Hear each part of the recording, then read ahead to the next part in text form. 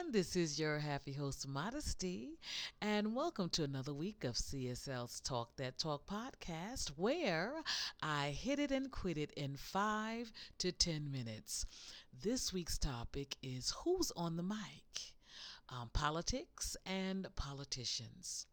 When it comes to a meeting, a public speaker, a musical concert, or a religious figure in a pulpit, and the person, so to speak, who has the floor has everyone's undivided attention.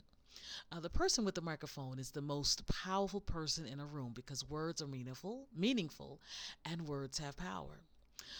Words can change a person's mind, their emotional tone, make a person smile, incite anger, empower, hurt feelings, invoke guilt, influence, convey positive or negative vibes, give hope to, and can make the difference between liking or disliking someone by the words spoken from their mouths. With this thought in mind, this year has been one of the most unprecedented years ever for political campaigning that I've ever witnessed since being able to cast my first vote at the age of 18. And I'm sure that if a survey was taken to see how many people have the same opinion, the percentages would be very high. It's one of the most intriguing as well, to say the least, because another major election, the general election, is on the horizon. And this election will determine whether or not the current president will be unseated or remain in the Oval Office. Or someone else will take the place of the current seated president for the near future.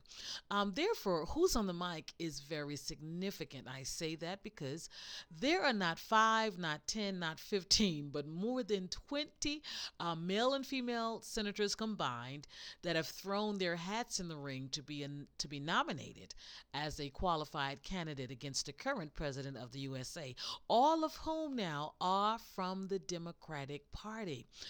24 people are on the mic, conveying their plans and proposals to improve health care, rid college students of outstanding loans, implement taxation that will impact the ultra wealthy, make housing affordable. That's one of the things some of them have stated they want to implement.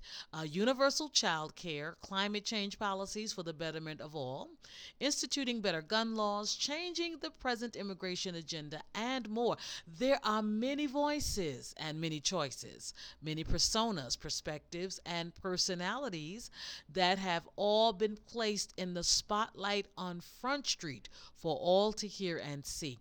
So the decision will rest upon who do you want to trust, who do you believe is capable of being a great and qualified leader and will have the nation's best interest at heart?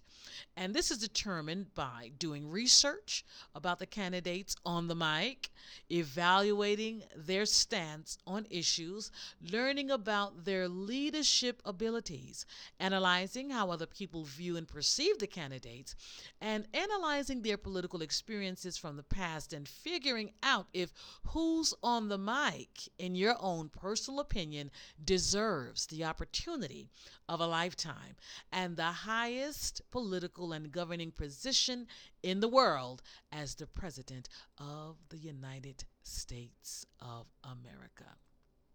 Well, believe it or not, it's time for me to say goodbye.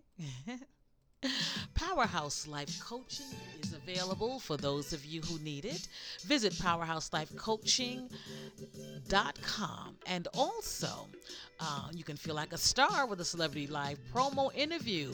Visit csltalkshow.com for information or email me at celebrityspotlightlive@gmail.com. And I'm available for keynote speaking, for relationship panels, for women empowerment sessions, and more.